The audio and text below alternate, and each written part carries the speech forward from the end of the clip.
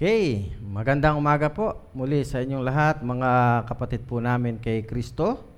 At muli po sa araw na ito ay magsama-sama naman tayo upang itaas ang dakilang pangalan ng Diyos po natin at patuloy na sambahin natin siya bilang kanyang mga anak. Sa araw na ito mga kapatid, kilalanin natin ang kanyang kapangyarihan at patuloy tayo ay magpasakop sa kanyang kalooban. Minsan pa po, tayo ay makakarinig na mensahe ng ating Panginoon, pero bago ang lahat ng yan, tayo muna po yumuko at humiling ng tulong sa dakilang may kapal sa mensahe niya sa umagang ito. Tayo pong lahat ay yumuko at tayo manalangin. Dakilang Diyos na makapangyarihan sa lahat, muli po kami lumalapit sa iyo, Ama, upang sa pagkakataong ito ay pasalamatan ka sa bawat pagkakataon na binibigay mo po sa amin. Upang minsan pa, Panginoon, itaas ang iyong dakilang pangalan, kilalanin ang iyong kapangyarihan, patuloy na magpasakop sa iyong dakilang kalooban. Sa umagang ito, Panginoon, hinihiling po namin na kami ay patawarin mo kung ano man po yung mali na nagawa namin sa iyong harapan, Panginoon. At patuloy na bigyan mo kami ng pagkakataon lagi sa buhay po namin, Panginoon, na kami ay gamitin mo, mightily Father, for your sake and your church sake. At patuloy, Panginoon, na humihiling po kami ng iyong dakilang patnubay sa magitan ng iyong banal na Espiritu, na mensaheng ito, Panginoon, na ngayon ay maririnig namin, ay magmumula sa iyo lamang at wala nang iba. Ilalagay mo po sa bibig ng iyong abang lingkod na gagamitin mo ang lahat ng salitang ito, upang lahat ng salitang aming maririnig sa umagang ito, Ama, ay magkaroon po ng kapangyarihan sa bawat buhay ng bawat isa amin, upang sa patuloy, Panginoon, na buhay namin sa mundong ito, ay patuloy naman na ibuhay po namin na lahat ng mga kalooban mo, na kagustuhan mo na mangyari sa bawat sa amin.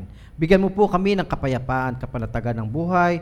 Bigyan mo kami ng katalinuhan sa umagang ito, Ama, upang maintindihan namin ang lubusan ng mensahe mo po sa umagang ito. Ama, ito po ang aming samudalangin sa pangalan po ng iyong anak ni Jesus, na aming Panginoon tagapagligtas. Amen and Amen. Okay, magandang umaga pong muli sa inyo mga kapatid po namin kay Kristo at sa lahat po ng aming mga kababayan na patuloy na sumusubaybay po ng programang ito o ng live streaming po ng Imus Church. At ngayon po, tayo po ay nasa dako ng mensahe ng ating Panginoon, and we would like to encourage you, my brother and sister, sa kabila po ng mga bagay na nangyayari sa kasalukuyan ng ating buhay, ay patuloy tayong maging matatag at patuloy nating kilalanin ang ating Panginoon Diyos. Excuse me po.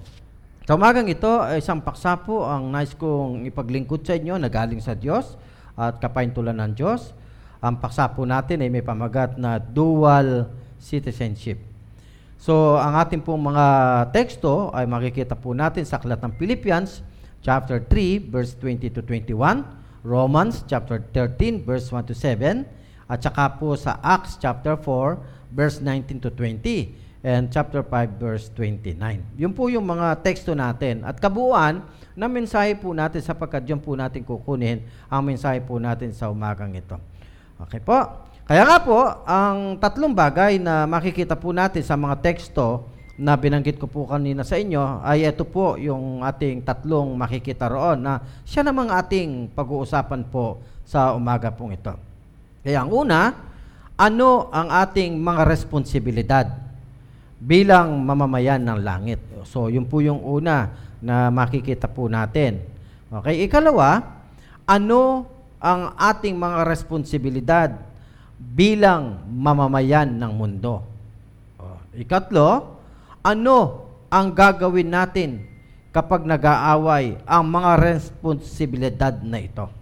So, tatlong bagay po yan na pag-aaralan po natin sa umagang ito, mga kapatid po namin kay Kristo. Nawa po ay maintindihan natin yan at may sapumuhay po natin sa tulong po yan ng ating Panginoon.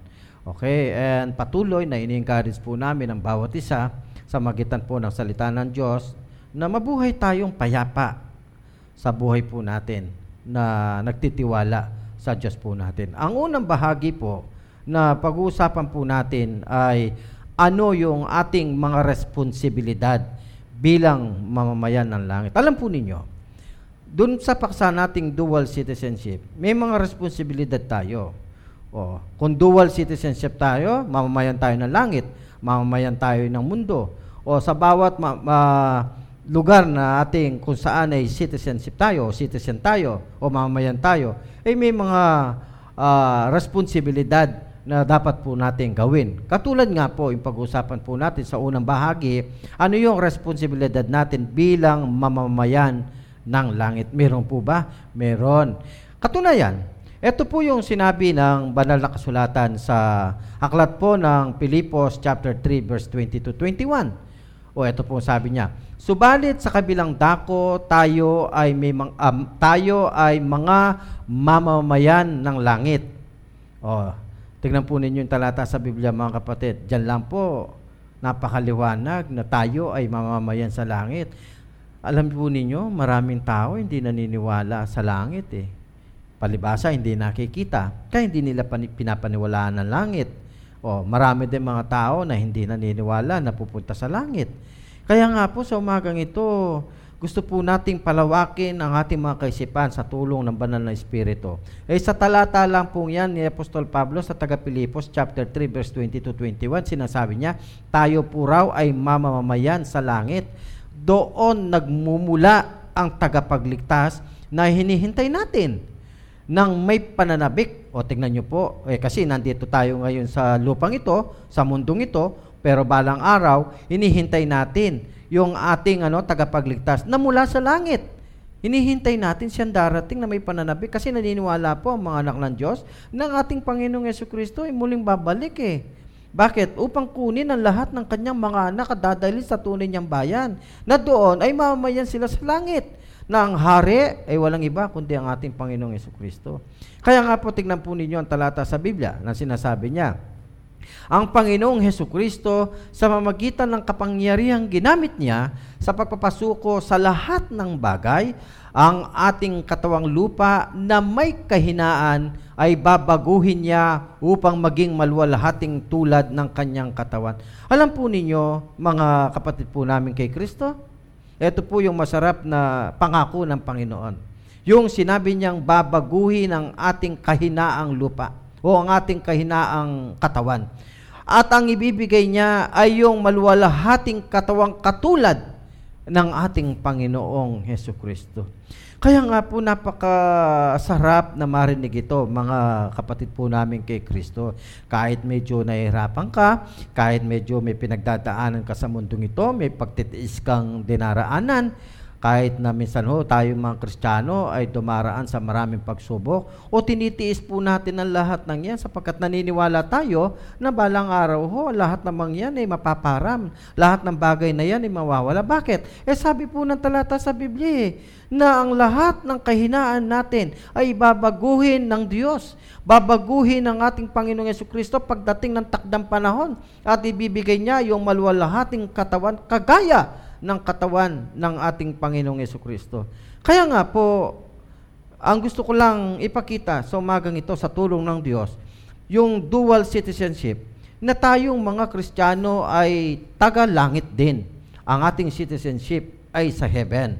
Pero may mga responsibilidad tayo bilang mga mamamayan ng langit. Katulad po ng sinabi ng aklat po ng Pilipos chapter 3 verse 20-21. Kaya nga po, ang isang tanong natin sa umagang ito, mga kapatid po namin kay Kristo at mga kababayan po natin ay ito. Paano tayo naging mamamayan ng langit? O paano tayo maging mamamayan ng langit? O ito po yung sabi ng Biblia hindi po kasi lahat magiging mamamayan ng langit, mga kababayan. O mga kapatid natin kay Kristo. Kaya nga po tayo, nagpapasalamat po tayo, tayong mga anak ng Diyos. Bakit? Dahil binigyan tayo ng pagkakataon ng Diyos na makilala natin ang ating Panginoong Jesucristo upang maging mamamayan sa langit at mapabilang sa kanyang mga anak doon sa langit na paghaharian tayo ng ating Panginoon Diyos. Ito po ang sabi ng Biblia, mga kapatid. Mula po sa aklat ng 1, chapter 3, verse 3-4. Sumagot si Jesus, pakatandaan mo, malibang ipanganak na muli ang isang tao, hindi niya makikita ang paghahari ng Diyos. Paano may panganganak pang muli ang isang taong matanda na?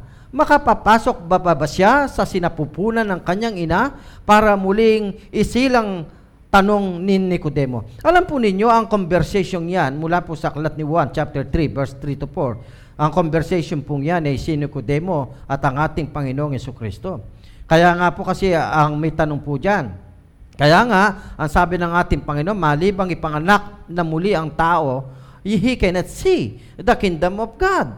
He cannot see the kingdom of heaven. Kaya nga ang tanong po ni Nicodemo, teka lang, paano may panganganak ang isang tao kung matanda na? Papasok bababa siya sa ikalawa sa tiyan ng kanyang ina, pagkatapos siya ay luluwal? Yung ba ang ibig sabihin nito? Kaya nga, sabi ng ating Panginoong Jesucristo, hindi gano'n ang ibig sabihin yan. Kaya nga, sa patuloy na conversation po nila, ito po ang sabi ng ating Panginoong Jesucristo sa kay Nicodemo. Sumagot naman si Jesus, pakatandaan mo, malibang ang isang tao'y panganak sa mamagitan ng tubig at ng Espiritu, hindi ito makakapasok sa kaharian ng Diyos. Ang taong ipinanganak ayon sa laman ay laman. Ang taong ipanganak ayon sa Espiritu ay Espiritu. Huwag kang magtaka sa sinasabi ko sa iyo. Kayong lahat ay kailangang ipanganak na muli. Kaya po mga kababayan, kaya nga po mga kapatid po namin kay Kristo, una po, paano tayo mapapabilang bilang mamamayan sa langit?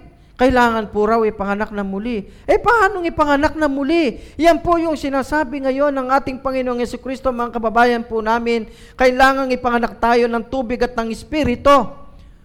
Iba po yung ipinanganak sa laman. Ang ipinanganak sa laman ay sa laman nga. Ang ipinanganak sa Espiritu ay Espiritu nga. Iyon po yung sinasabi po ng banal na Biblia. Ang tanong po natin, ano ang ibig sabihin po ng talatang yan?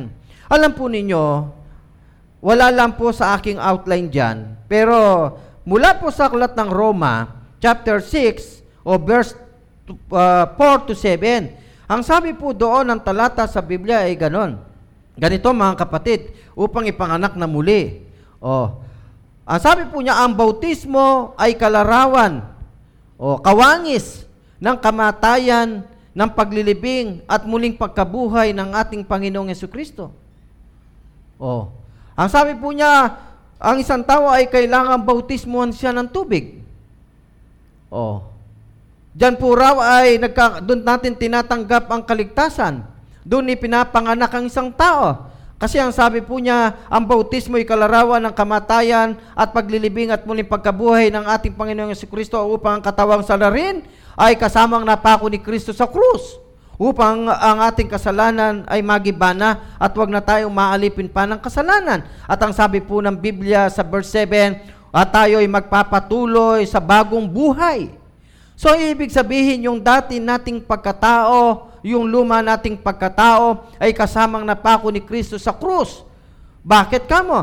Doon sa simbolong ibinigay sa atin ng ating Panginoong Jesucristo na kailangan pagdaanan ng tao na sa magitan ng kanyang pananampalataya sa Panginoon ay kinakailangan siyang bautismohan sa tubig. Upang sa paglubog niya sa tubig, pag-ahon niya, isa na siyang bagong nilalang.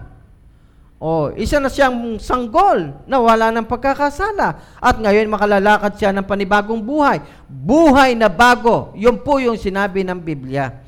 Yun po yung tinutukoy ng ating Panginoong Jesucristo sa John chapter 3 verse 5 to 7 na kailangan ipanganak ang tao upang siya ay mapapabilang sa kanyang kaharian. Tama po yun. Yan ang sinasabi po ng Biblia. Yan po yung maliwanag na kailangan malaman ng tao para mapabilang ka sa bayan ng Diyos. Kailangan ipanganak kang muli. Pero bago ka ipanganak na muli, kailangan manampalataya ka kay Jesus, na si Jesus lamang ang ating tagapagligtas at Diyos ng ating mga buhay. Yun po yung maliwanag na sinasabi. Kaya sinagot po niya si Nicodemo. Nicodemo, hindi yan na ipapanganak ka na matanda na, ipapasok ka sa ikalawang tiyan ng nanay mo, tapos ilabas ka, hindi ganon.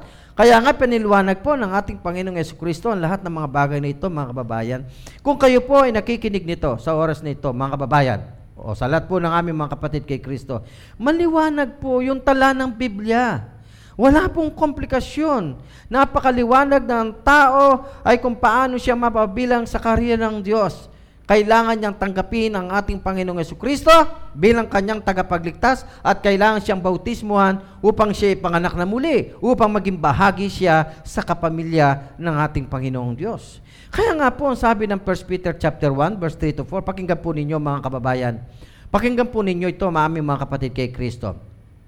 Pasalamatan natin ang Diyos at Ama ng ating Panginoong Hesukristo. Dahil sa laki ng habag niya sa atin, tingnan po ninyo, naawa sa atin ng Diyos, tayo'y binigyan niya ng isang panibagong buhay sa pamamagitan ng muling pagkabuhay ni Kristo mula sa libingan, at ito ang nagbibigay sa atin ng isang buhay ng pag-asa. Makakamit natin ang isang kayamanang di masisira, walang kapintasan, at di kukupas na ihinihanda ng Diyos sa langit para sa inyo. Tingnan po ninyo, mga kapatid po namin kay Kristo, yung sinabi po ng aklat ng Biblia, mula po sa aklat po ng 1 Peter yan, chapter 1, verse 3 to 4. Kaya nga po, maliwanag po ang tala ng Biblia. Paano magkaroon o maging bahagi sa kapamilya ng Diyos at mamamayan sa langit? Yun po yung sinasabi ng ating Panginoon si Kristo kay Nicodemo, at yun din po yung sinasabi ni Apostol Pablo sa aklat po ng Roma chapter 6, at yun din po yung sinasabi ni Apostol Pedro na ngayon chapter 1 verse 3 to 4, na inihahanda ang kayamanang di masisira, walang kapintasan at di kukupas, na inihanda ng Diyos sa langit para sa inyo. Kaya maliwanag tayo po ay mamamayan ng langit. Maliwanag po ang tala ng Biblia. Na ang sino mang ipanganak na muli sa magitan ng kanyang pananampalataya sa ating Panginoong Jesucristo, sa magitan ng bautismo, magiging bahagi siya. Saan? Sa langit bilang mamayan, nakasama ng Diyos at na maraming banal at mga anghel. Kaya nga po, ang sabi po na aklat ni 1 Peter uli, mga kababayan, ito, tingnan po ninyo. Mula po ito sa aklat po ng unang Pedro, chapter 1, verse 23. Alam po ninyo, mga kababayan, kung bakit Biblia po lagi ang binabasa ko? Sapagkat nandiyan ang authority. Nandiyan ang totoo. Kasi Biblia yan Yan ang nagsabi sa atin. Kaya nga yan din po yung sinasabi po namin sa inyo upang maliwanag lamang sa inyo ng tunay na kaligtasan ay makikita lamang natin sa aklat ng Biblia. Katulad po ng sinasabi ng unang Pedro chapter 1 verse 23. Ano po sinasabi niya? Ito po ang sabi niya, sapagkat muli kayong isinilang. Tingnan po ninyo. Muli kayong isinilang. Hindi sa pamagitan ng kapanganakang may kamatayan. Di po ba kapag ka nanganganak ang tao, tayo mamamatay. Dito sa mundong ito, may kamatayan tayo. Pero yung sinasabi ni Pedro, ipanganak na muli, hindi ho yun ang tinutukoy niya. Yung kapanganakan natin sa mundong ito, hindi po yun. Kundi ang tinutukoy niya, yung sinabi ni Apostol Pablo sa Roma chapter 6 verse 47. Yun din ang sinasabi niya doon sa sinasabi ng ating Panginoong Jesucristo na kailangan ipanganak na muli. Yun po yung sinasabi natin dyan. Kundi sa bisa ng buhay at di nagbabagong salita ng Diyos. Ano po yung buhay? Ano po yung hindi nagbabagong salita ng Diyos? Yun ang lagi sinasabi ng ating Panginoong Jesucristo na ang kapanganakang muli ay sa magitan po ng bautismo na siyang binigay sa ating simbolo. Ulitin ko para hindi po kayo malito. Hindi ho yung bautismo ang nagliligtas sa tao. Ang kaligtasan ay ginawa ni Kristo, yung kanyang kamatayan. Kaya lamang, ibinigay ni Kristong simbolo o kawangis yung bautismo ng kanyang kamatayan, paglilibing at muling pagkabuhay na muli.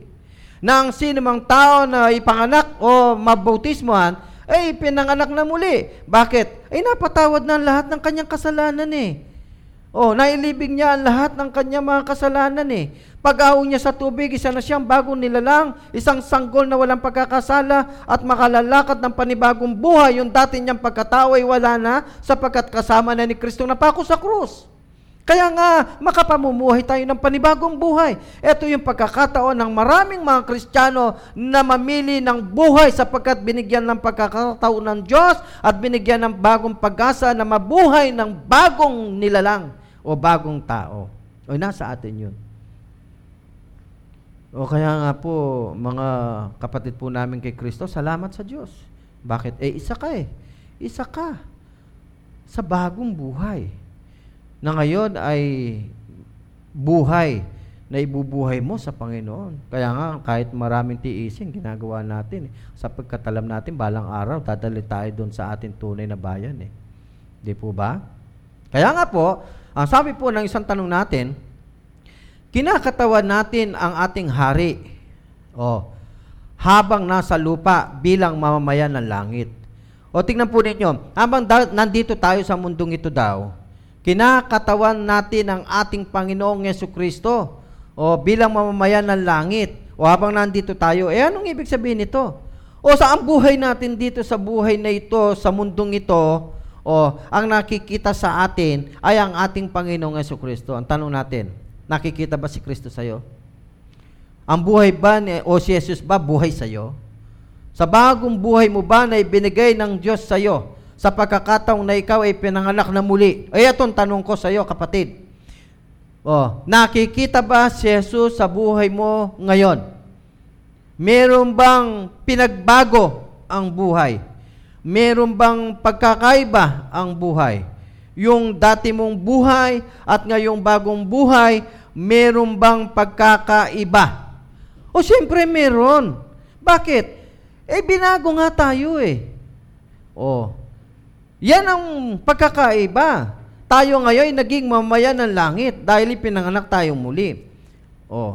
Alam ko ang iniisip nyo, kahit tayo ay binago, ay nagkakamali at nagkakasala. Tama nga din naman yun.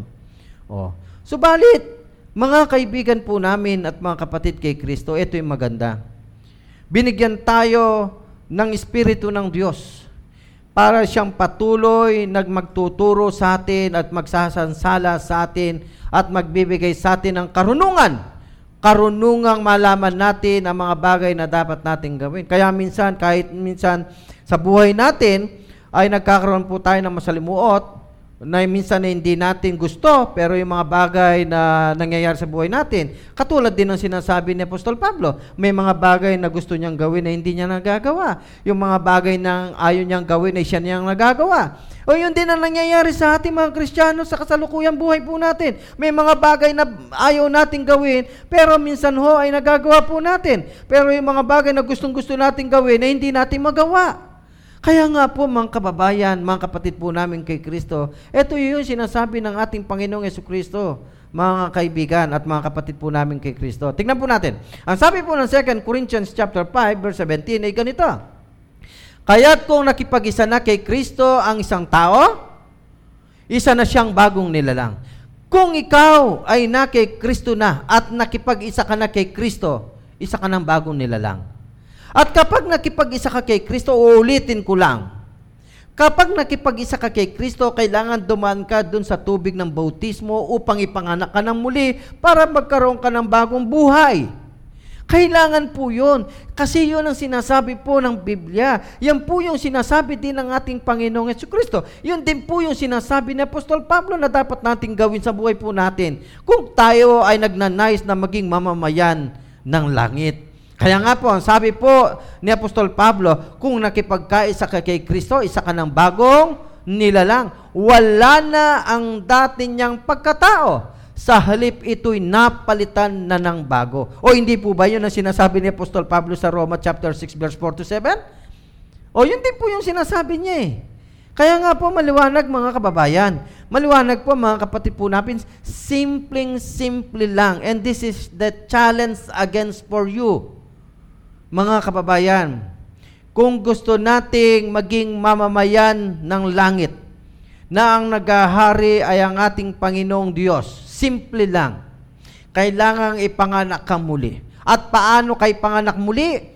Kilalanin mo ang Panginoong Jesucristo bilang sarili mong tagapagligtas, makipagkaisa ka sa Kanya, sa pamamagitan po ng iyong pananampalataya. Pagkatapos kailangan ipanganakan muli sa magitan ng tubig, yan ang sinasabi magiging bagong nilalang ka, magiging bagong tao ka. Ang dati mong pagkatao wala na sapagkat yan ay kasama ng napako ni Kristo sa krus. At ngayon, makalalakad ka ng panibagong buhay. Yun lamang ang sinasabi po ng aklat ng Biblia, mga kababayan. Kaya napakasimple po, basahin po ninyo yung mga talata na pinopost po namin, yung pinapakita po namin sa inyo sa screen. Kaya po namin pinapakita niya para makita po ninyo yung mga book, chapter and verse. Basahin po ninyo para makasigurado kayo na itong sinasabi po namin sa inyo ay tama. Ito po yung totoo, ito po yung dapat gawin ng tao upang maging bahagi siya sa kaharian sa langit. Mga kababayan, ang aming pong layunin ay patuloy na ipakilala po namin sa inyo ang ating Panginoon. Wala namang iba eh. Si Jesus lang ang gusto po namin ipakilala sa inyo, sapagkat yun lang ang magbibigay sa inyo ng tanging pag-asa at wala nang iba. Sa patuloy po nating mensaheng ito, wala po tayong ibang ipinapakilala, kundi ang ating Panginoong Jesucristo lamang at yung lahat ng kanyang mga pangako, ang siya lamang aming ibinabalita sa inyo, mga kababayan. Kaya nga po, nawa po ay sa oras na ito, sa inyo pong panonood sa live streaming na ito sa mensahe ng Diyos, dalangin ko at panalangin ko, mga kapatid at kaibigan, buksan po natin ang ating mga kaisipan.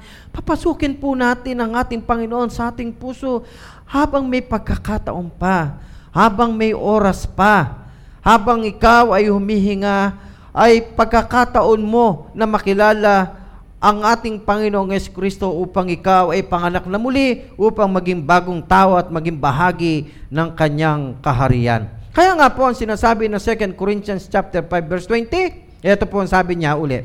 Kaya nga, kami mga sugo ni Kristo, ang Diyos mismo ang nakikiusap sa inyo sa pamamagitan namin.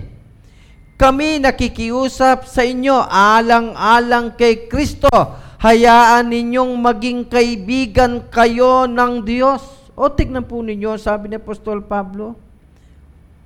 Gusto po ng Diyos na tayo'y kanyang maging kaibigan. At paano tayo magiging kaibigan ng Diyos? Kapag tayo ay nakipagkaisa sa Kanya. Kapag kinilala natin Siya. Hindi mundong ito, kundi Siya. Kasi kapag ang mundong ito, hindi natin magiging kaibigan ng Diyos, magiging kaaway natin ng Diyos. Kapag sa mundo tayo nakipagkaisa, magiging kaaway natin ng Diyos. Pero kapag kay Kristo tayo nakipagkaisa, magiging kaibigan natin ng Diyos. Yun ang kanyang pakiusap po eh. Yun ang sinasabi ni Apostol Pablo po sa kasalukuyan nating buhay, mga kababayan at mga kapatid po namin kay Kristo. Kaya nga po, ang sabi niyan, kailangang mabuhay tayo sa mundo sa paraang nagpaparangal sa iba para sa ating Diyos. Tingnan po ninyo, ang buhay natin sa mundong ito, dapat yung lahat ng ibubuhay natin sa mundong ito ay nagpaparangal sa Diyos. Paano po yung ibubuhay natin? Ano po ba yung buhay na ibubuhay natin sa mundong ito na tiyak na nabibigyan ng kaluguran na yung Diyos? Minsan ho yun ang problema ng tao eh. Ang buhay niya dito, hindi na ikinalulugod ng Diyos. Ang buhay dito yung mundo ang nagpaparangal sa mundo, pero hindi sa Diyos. Yun ang problema ng maraming tao. Pero, ang sinasabi ng Biblia, mga kababayan, ito po, yung dapat daw nating ibubuhay dito sa mundong ito, yung parangal na nagpaparangal sa ating Diyos. Sa anong paraan? Tingnan po ninyo ang sulat po ni Matthew chapter 5 verse 16.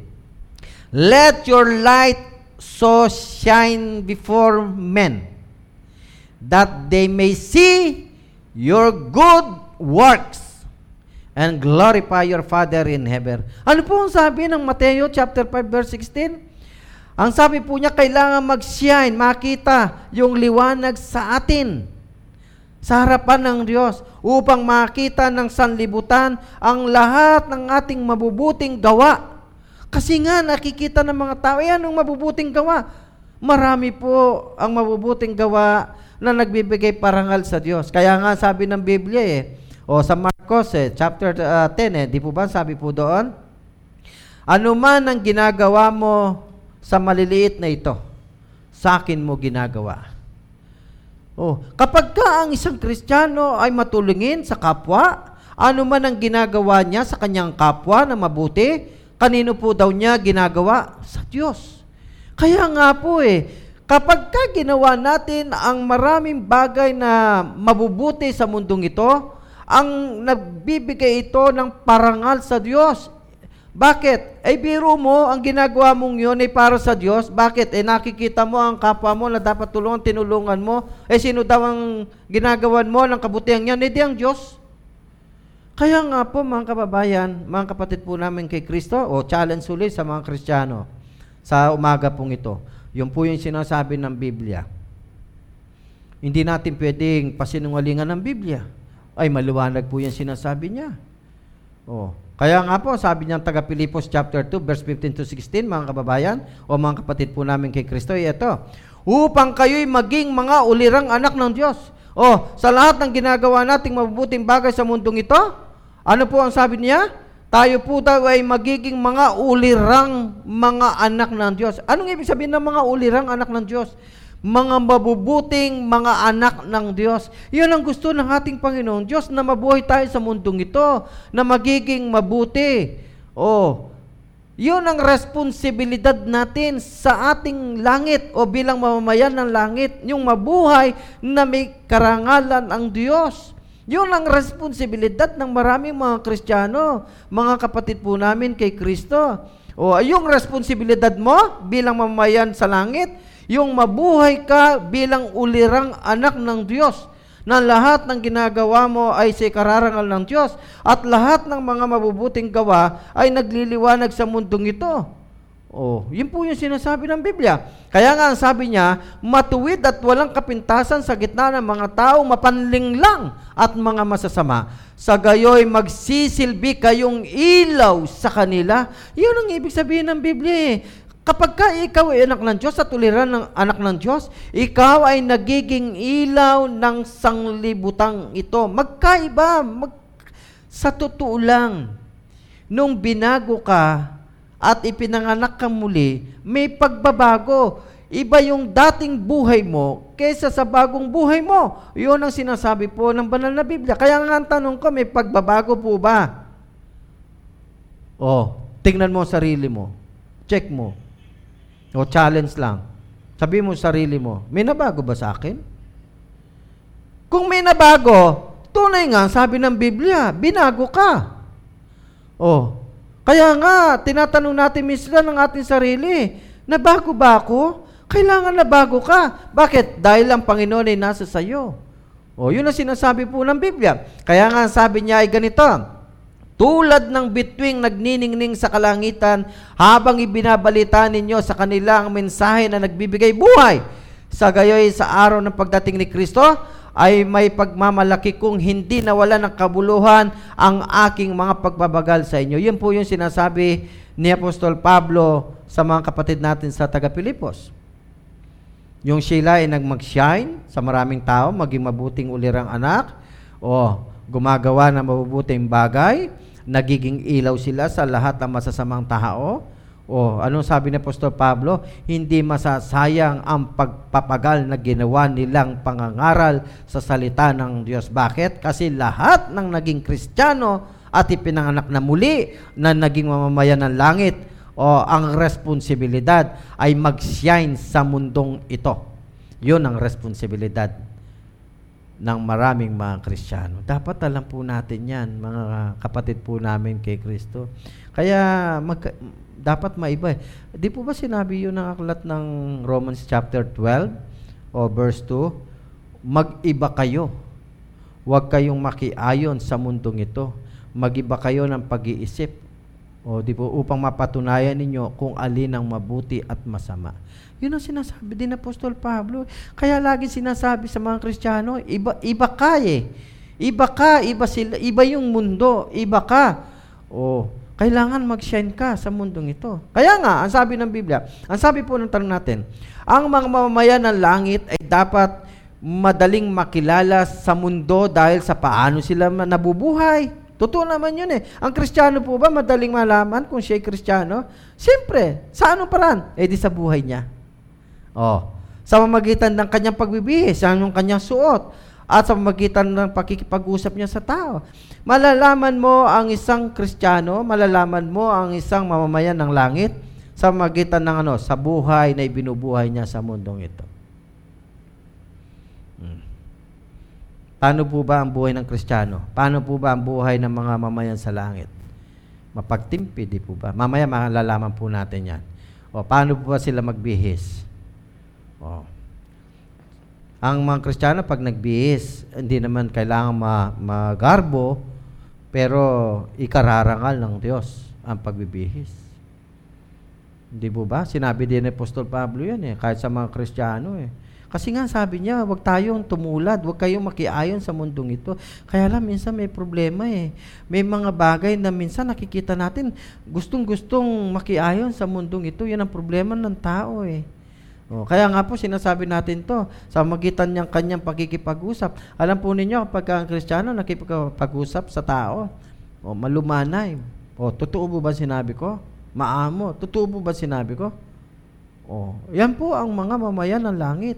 Kaya nga po mga kababayan, mga kapatid po namin kay Kristo, yan ang sinasabi po ng Biblia. Makikilala ang isang Kristiyano sa magitan ng kanyang buhay, sa kanyang pananamit, sa kanyang pakikipag-usap. Sa pakikipag-usap, hindi barumbado, yung parang siga. Hindi po eh. Ang totoo lang, tingnan po ninyo ang ating Panginoong Jesucristo, para siyang maamong tupa. Na hindi man lamang nakipag-argue o hindi man lang nakikipag-talastasan, hindi nga nakikipag-away. Di po ba mga Kristiyano hindi nakikipag-away? Tayo inaaway, pero hindi tayo nakikipag-away. Tama po ba? Kung tama, edi palakpakan natin ang ating Panginoon sa mga buhay po natin. Di po ba? Yan ang buhay po natin eh. Kaya nga po, ang sabi po ng aklat na Romans chapter 12 verse 2, yun ito yung sinasabi ko, na ilinagay po natin sa screen para makita po ninyo ang talata sa Biblia. Huwag kayong makiayon sa takbo ng mundong ito. Mag-iba kayo sa magitan ng pagbabago ng inyong pag-isip upang maunawaan ninyo ang kalooban ng Diyos, kung ano ang mabuti, kalugod-lugot at ganap na kalooban po niya. Yun ang sabi po ng Biblia. Kaya nga po, paano tayo mabubuhay at makikilalang mamayan ng langit? Ito po ang sabi, yung fruit of the Spirit ay dapat nasa atin. Ano po ba yung fruit of the Holy Spirit? Ano po ba yung bunga ng Espiritu? Ito po, isa-isahin ko sa inyo. Tignan po ninyo sa screen niya. Love. Ang Kristiyano ba mapagmahal? Siyempre naman. Joy. Ang Kristiyano ba masiyahin? Siyempre naman. Peace. Ang Kristiyano ba may kapayapaan? Siyempre naman. Yun nga sinasabi. Yun nga ang bunga ng banal na Espiritu eh. Meron ba siyang long suffering? Kapag ka nagmamahal ka, masaya ka. Pagka masaya ka, may kapayapaan ka. Kapag may kapayapaan ka, meron kang long suffering, mapagtiis ka. Mahaba ang PC mo.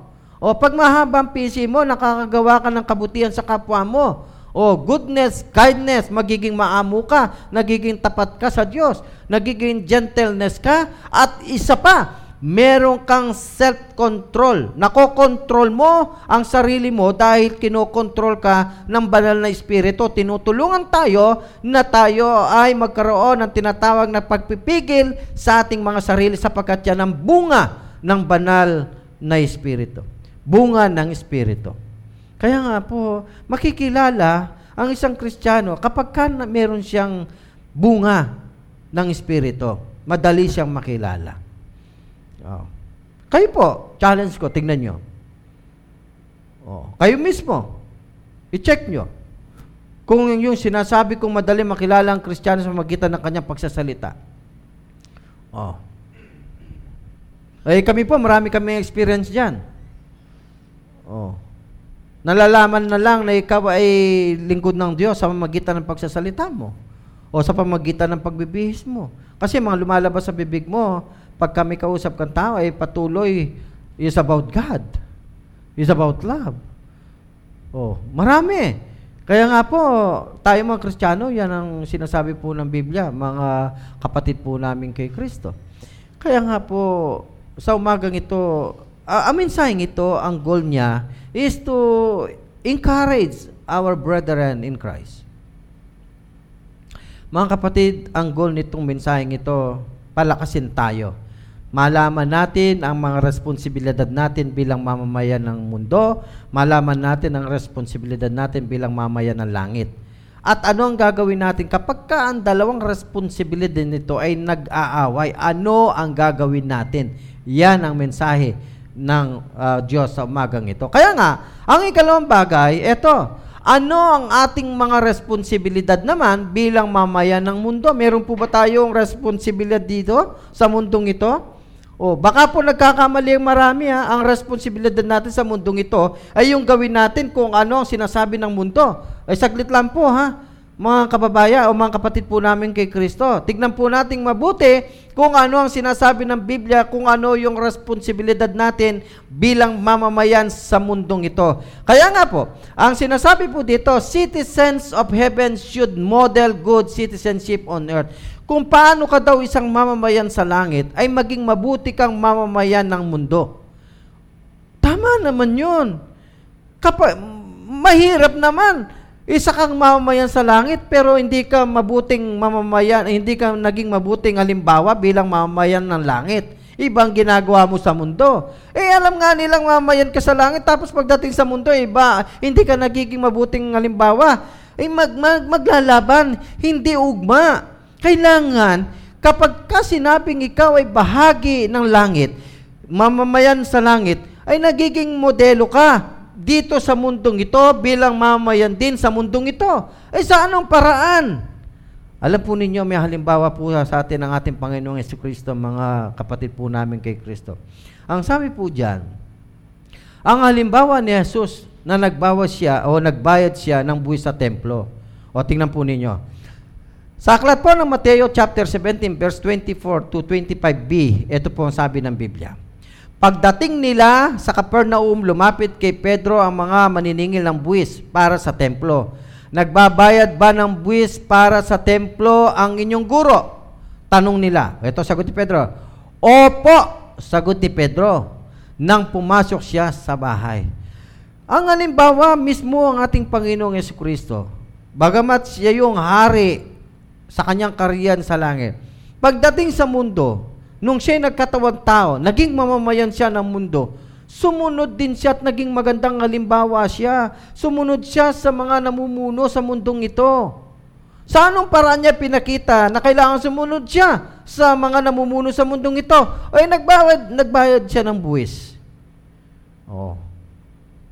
Ibinigay po niyang halimbawa yan. Kaya nga po ang aklat ng Romans chapter 13 verse 6, ito po ang sabi niya, yan din ang dahilan kung bakit kayo nagbabayad ng buwis. Ang mga pinuno ng pamahalaan ay mga lingkod ng Diyos. At ito ang kanilang tungkulin. Mga kapatid po namin kay Kristo sa umaga pong ito, I would like to encourage you to follow and to obey the rules of this government. Kasi sila din ay ilinagay ng Diyos sa pwesto para pangunahan tayo. Bilang mamamayan ka ng langit, maging halimbawa ka bilang mamamayan ng mundo. Anong gagawin mo? Di sumunod sa gobyerno natin. Sapagkat yan ang nararapat, huwag tayong maging rebelde sa gobyerno natin. Sapagkat ang mga namumunong yan ay nilagay ng Diyos sa atin upang pangunahan tayo sa mundong ito. Dahil tayo rin naman ay mamamayan ng mundong ito. Kaya nga mismo ang ating Panginoong Jesucristo ay nagbigay ng halimbawa. Katulad po ng sinasabi nito, dapat nating ipakita ang ating paggalang sa ating mga pinuno. Alam po ninyo, in-encourage ko sa lahat ng mga Kristiyano.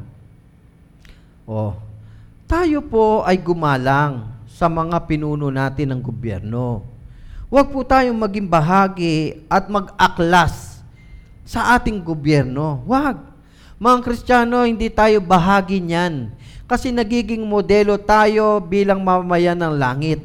Ang sabi ng Biblia, igalang daw natin ang mga pinuno dito sa mundo ng gobyerno natin. Sapagkat yan ay ilinalagay ng Diyos. Igalang po natin sila. At sundin po natin sila. Yan ang sinasabi po. Yan ang mabuting modelo ng mga Kristiyano bilang mamamayan sa langit. Huwag tayong maging bahagi ng pag-aklas.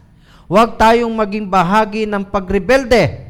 Huwag tayong maging bahagi ng pagsira sa pagkakaisa ng ating bansa. Kundi tayo'y sumunod doon sa mga rules ng ating gobyerno na pinatutupad nila ng ating bansa. Bilang bahagi yan na tayo'y mamayan ng langit. Kaya nga po, ang sabi po ng Romans chapter 13 verse 7, ito po ang sabi niya, Ibigay ninyo sa bawat isa ang nararapat sa kanya. Magbayad kayo sa mga dapat bayaran at magbigay kayo ng buwis sa dapat buwisan. Igalang ninyo ang dapat igalang at parangalan ninyo ang dapat parangalan.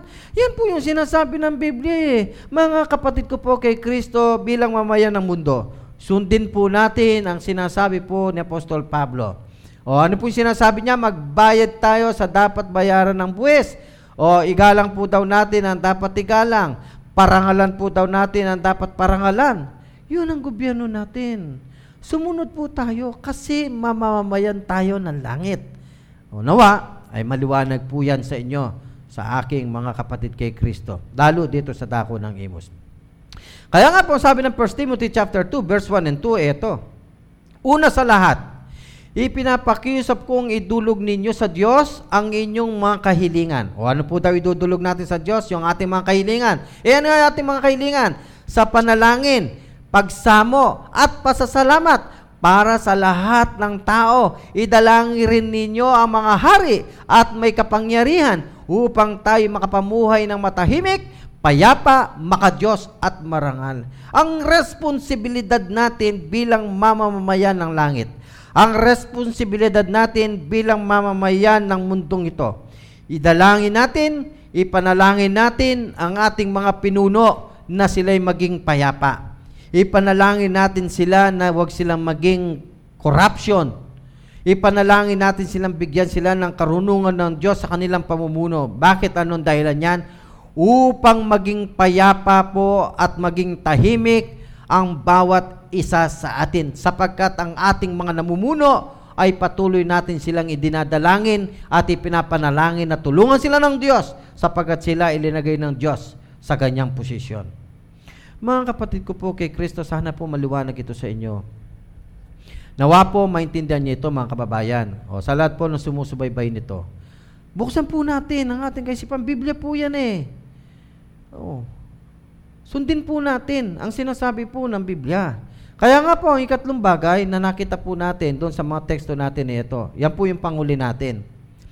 Ano ang gagawin natin kapag nag-aaway ang mga responsibilidad na ito? Alam po ninyo, bilang mamamayan ng langit at bilang mamamayan ng mundo, minsan po naglalaban yung responsibilidad natin kasi po may dahilan. Tingnan po ninyo yung dahilan. Ang sabi po ng Gawa chapter 4 verse 19 to 20 ay ito. Subalit sumagot sina Pedro at Juan, kayo na ang humatol kung alin ang tama sa paningin ng Diyos. Ang sumunod sa inyo o ang sumunod sa Diyos? Hindi maaaring hindi namin ipahayag ang aming nakita at narinig.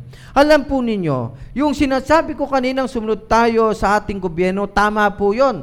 Kung ano yung rules ng gobyerno po natin, sundin po natin. Subalit, ito po ang pakatandaan natin. Kapag kayong namumuno sa atin ay kakaiba na ang sinasabi at may kinalaman na ito sa pag-aklas niya sa pamamahala ng Diyos. O mga kababayan, ang sabi po ni Apostol Pedro at saka po ni Apostol Juan, ang susundin nila ang Diyos, hindi ang tao. Kahit po, alam po ninyo kung bakit? Kasi marami din sa pamunuan ang hindi tama ang kanilang gagawin sa atin, lalo't sa ating mga anak ng Diyos. Pakinggan po ninyo ito. Ang mga otoridad sa lupa ay minsan ding sumasalungat sa gawain ng Diyos. Tandaan natin to mga kababayan, tandaan natin to mga kapatid ko kay Kristo. Kapag yung mga otoridad na sinusunod natin o pinipigil nila ang salita ng Diyos, teka lang, ibang pag-uusap niyan.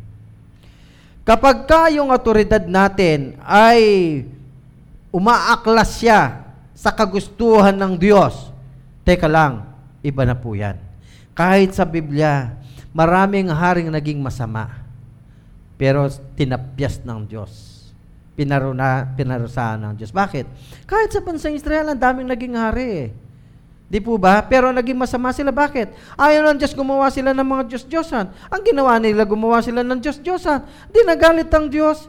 Yun ang gusto kong iparating sa inyo ngayon, mga kababayan. Hindi ko mo sila ay nasa otoridad, pati ang salita ng Diyos, pati yung gusto ng Diyos, ay babaliktarin nila. o yung katotohanan ay babaliktarin nila. Ay teka lang, iba yan. Kaya nga sinasabi ni Apostol Pedro, mas susundin namin ng Diyos kaysa sa tao. Kapag ka nakita natin ang autoridad, ay iba nang sinasabi niya ay may pag-akla sa kagustuhan at kalooban ng Diyos, hindi dapat tayo sumunod yan. Bakit? Mas susundin natin ang Diyos po natin. Bakit? Tingnan po ninyo. Sa aklat po ng mga Gawa, chapter 4, verse 17 to 18, ay ito po ang sabi ng Biblia. Pagsabihan na lamang natin sila, ito po ang sabi ng mga namumuno. Pagsabihan na lamang natin sila na huwag nang magsalita kanino man tungkol kay Jesus upang huwag nang mabalita ang pangyayaring ito. Kaya't muli nilang ipinatawag sina Pedro at pinagsabihang huwag nang magsasalita o magtuturo pang muli tungkol kay Jesus. Anong sinasabi ng otoridad ng mundong ito? Huwag nang mangaral ang mga apostol. Huwag nang ipakilala si Jesus sa maraming tao. Huwag silang magturo tungkol sa salita ng Diyos. Gusto nilang pigilan ang mga apostol sa pangangaral ng salita ng Diyos sapagkat sila ay may otoridad. Yun ang sinasabi po natin ngayon, mga kababayan. Kapag ka ang gobyerno natin, pinipigil niya yung kagustuhan ng Diyos na ipangaral at ipakilala ang ating Panginoong Jesucristo sa madla, teka lang. Ang tanong natin, sino susundin mo? Bakit? Tingnan po ninyo mga talata sa Biblia, mga kababayan, mga kapatid po namin kay Kristo. Mga Gawa chapter 4, verse 4. Gayunman, marami sa nakarinig ng kanilang pangangaral ang sumampalataya kay Jesus. Kaya't umabot sa 5,000 ang bilang ng mga lalaki. Sa pangangaral po ng salita ng Diyos, marami ang mga tao ang nagbabalik loob sa Diyos. Alam po ninyo, yun ang ating layunin. Kaya nga po nagpapasalamat kami sapagkat nabigyan tayo ng pagkakataon makapagsalita sa live streaming na ito upang makaabot sa inyo ang pangangaral ng salita ng Diyos na ito. Sapagkat ang tunay na layunin nito, mga kababayan o mga kapatid po namin kay Kristo, ay dahil binabalita namin sa inyo ang tagapagligtas. At ang tagapagligtas na ito ay walang iba, kundi ang ating Panginoong Jesucristo. Pakatandaan po natin, walang ibang tagapagligtas sa atin maliban sa ating Panginoong Jesucristo. Kaya nga po yun ang ibinabalita po namin sa inyo, mga kababayan, sapagkat yan ang magbibigay sa inyo ng pag-asa at buhay na walang hanggan. Kaya maraming mga tao lumapit sa Kanya. Kahit pinipigilan sila ng mga taong may otoridad, patuloy silang nangangaral. Kaya totoo lang po, nangamatay ang mga alagad, pinatay ang mga alagad sa pamagitan ng kanilang pangangaral. Marami ang mga tao na hindi nila tinatanggap ang ganitong kaparaanan ng Diyos. Pero tayo mga Kristiyano ay pagpapatuloy natin ang pangangaral at pagbabalita sa ating Panginoong Jesucristo sa lahat ng mga tao, sapagkat sila man ay may karapatang makilala ang ating Panginoong Jesucristo upang sila ay mapabilang bilang mamamayan ng langit at makasama ng Diyos pang walang hanggan, sapagkat yan ang utos ng ating Panginoong Jesucristo. Kaya nga po, mga kababayan po namin, ang mga alagad na ito ay inatasang sabihin sa mga tao ang pag-ibig ng Diyos at ang mensahe ng Ebanghelyo. Inatasan sila ng ating Panginoon Diyos na sabihin ang pagmamahal ng Diyos sa lahat ng tao. Kaya nga, napakabuti ng Diyos. Bakit? Gustong ipamalita yung pag-ibig ng Diyos sa lahat ng tao. Sino ka man, ano man estado ng buhay mo, ano man kasalanang meron ka, ano man ang pinagdadaanan mo sa buhay mo ngayon, mahal na mahal ka ng Diyos. Yun ang pakatandaan mo, kaibigan. Mahal na mahal ka ng Diyos. Kung bakit nagkaroon ng pagkakataon na may pangaral namin sa iyo ang salita ng Diyos na ito, ay sapagkat ang kalooban ng Diyos ay marinig mo na ikaw ay mahal ng Diyos, anuman ang katayuan mo sa buhay. Kaya nga po, ang sabi po ng aklat ng mga Gawa, chapter 4, verse 19 to 20, subalit sumagot sina Pedro at Juan, kayo na ang umatol kung alin ang tama sa paningin ng Diyos, ang sumunod sa inyo o ang sumunod sa Diyos. Hindi maaaring hindi namin ipahayag ang aming nakita at narinig. Ang sabi ng mga alagad, hindi pwede sila sumunod sa tao. Ang susundin nila ang Diyos. Hindi nila pwedeng ipangaral ang kanilang narinig at nakita bilang halimbawa at bilang witness ng ating Panginoong Jesucristo. Kaya nga sabi ng ating Panginoong Jesucristo sa aklat ng mga Gawa, chapter 1, verse 8, Kayo ay magiging saksi ko mula sa Jerusalem, Judea, Samaria, hanggang sa kauli-ulihan ng gana ng lupa. Sino raw magiging saksi? Di yung kanyang mga alagad at yung marami mga Kristiyano ay magiging saksi. Sa alin? Na ang ating Panginoong Jesucristo ay namatay at muling nabuhay upang bigyan tayo ng bagong pag-asa. Bigyan tayo ng kaligtasan. Mga kababayan, yan po yung sinasabi po ng Biblia.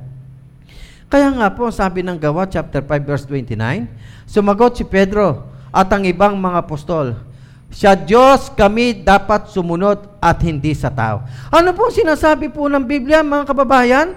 Ang sinabi po ni Apostol Pedro at saka po ni Apostol Juan, sumagot si Pedro at iba pang mga apostol, sa Diyos kami dapat sumunod. Sa Diyos dapat sumunod, hindi sa otoridad. Kung ang otoridad naman ay pinipigil niya ang ating pagsasalita at pagsishare ng salita ng Diyos. Ang susundin natin ng Diyos kaysa sa tao, sapagkat mismo rin ang mga alagad na ito, ng mga apostol na ito ay nagsabi na susunod sila sa Diyos bago sa tao. Bakit? Ano po ba ang utos ng ating Panginoong Jesucristo? Ano po ba ang utos ng Panginoon Diyos? O pakinggan po ninyo. Ito po yung utos niya. Mula po sa aklat ng Mateo chapter 28 verse 9 to 20. Kaya't habang kayo yumahayo, gawin ninyong alagad ko ang mga tao sa lahat ng bansa. Ano po yung utos? Humayo tayo, gawin nating alagad ang lahat ng mga tao. Yun ang kagustuhan ng ating Panginoon Diyos. Yung lahat ng mga tao ay maging tagasunod niya at maging mamamayan ng langit. Kaya nga hindi humihinto mga alagad hanggang namatay na sila.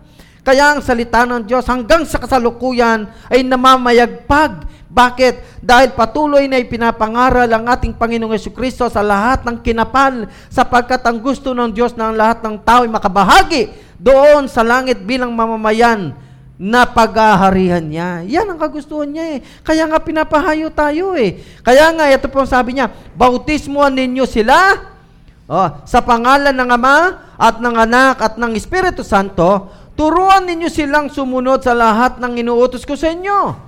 Tandaan ninyo, ako'y laging kasama ninyo hanggang sa katapusan ng panahon. Ano yung utos ng ating Panginoon Jesucristo, mga kababayan? Bautismuhan ninyo sila sa pangalan ng Ama at ng Anak at ng Espiritu Santo, at turuan ninyo silang sumunod sa lahat ng inuutos ko sa inyo.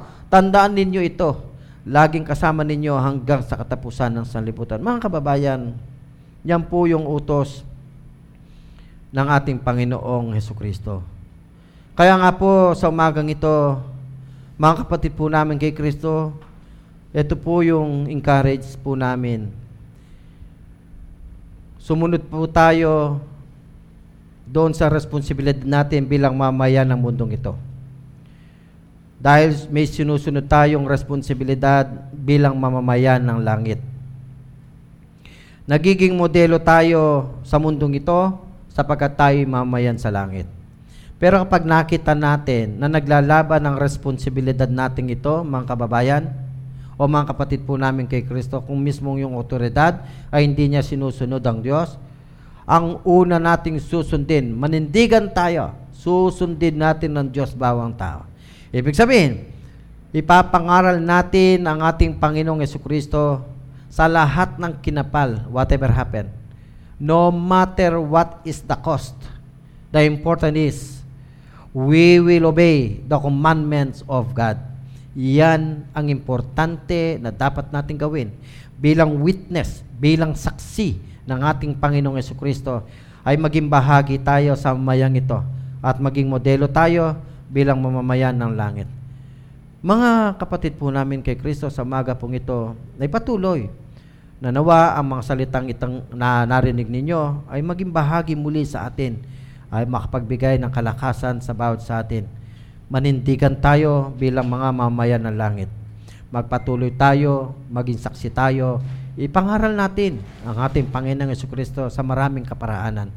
Huwag na huwag tayong susunod sa tao kung ang tao ay pinipigilan tayong mangaral at pakilala ang ating Panginoong Jesucristo. Subalit, susunod tayo sa mga responsibilidad natin bilang mamamayan ng mundo sa mundong ito. Nawa, ang mensaheng ito ay nakapagbigay muli sa inyo ng kalakasang espiritual bilang ganap na mga mamamayan ni Kristo. Mga kapatid ko kay Kristo, malapit na po ang kaharian ng Diyos. Malapit na po ang pagdating ng ating Panginoong Jesucristo. Nawa po sama-sama tayo na patuloy na panindigan natin na tayo mga binago ng Diyos, na tayo pinanganak na muli, nagkaroon ng pagbabago ang bawat buhay natin, at ipakita natin sa mundo na tayo nagniningning katulad ng mga bituin sa langit dahil nagiging ilaw tayo sa maraming mga tao dito sa mundong ito. Muli, magandang umaga po sa inyo lahat at pagpalain po tayo ng dakilang may kapal. Magandang umaga at God bless you all po, mga kapatid ko kay Kristo at sa lahat ng aming mga kababayan na nanonood nito ng live streaming. God bless you all po.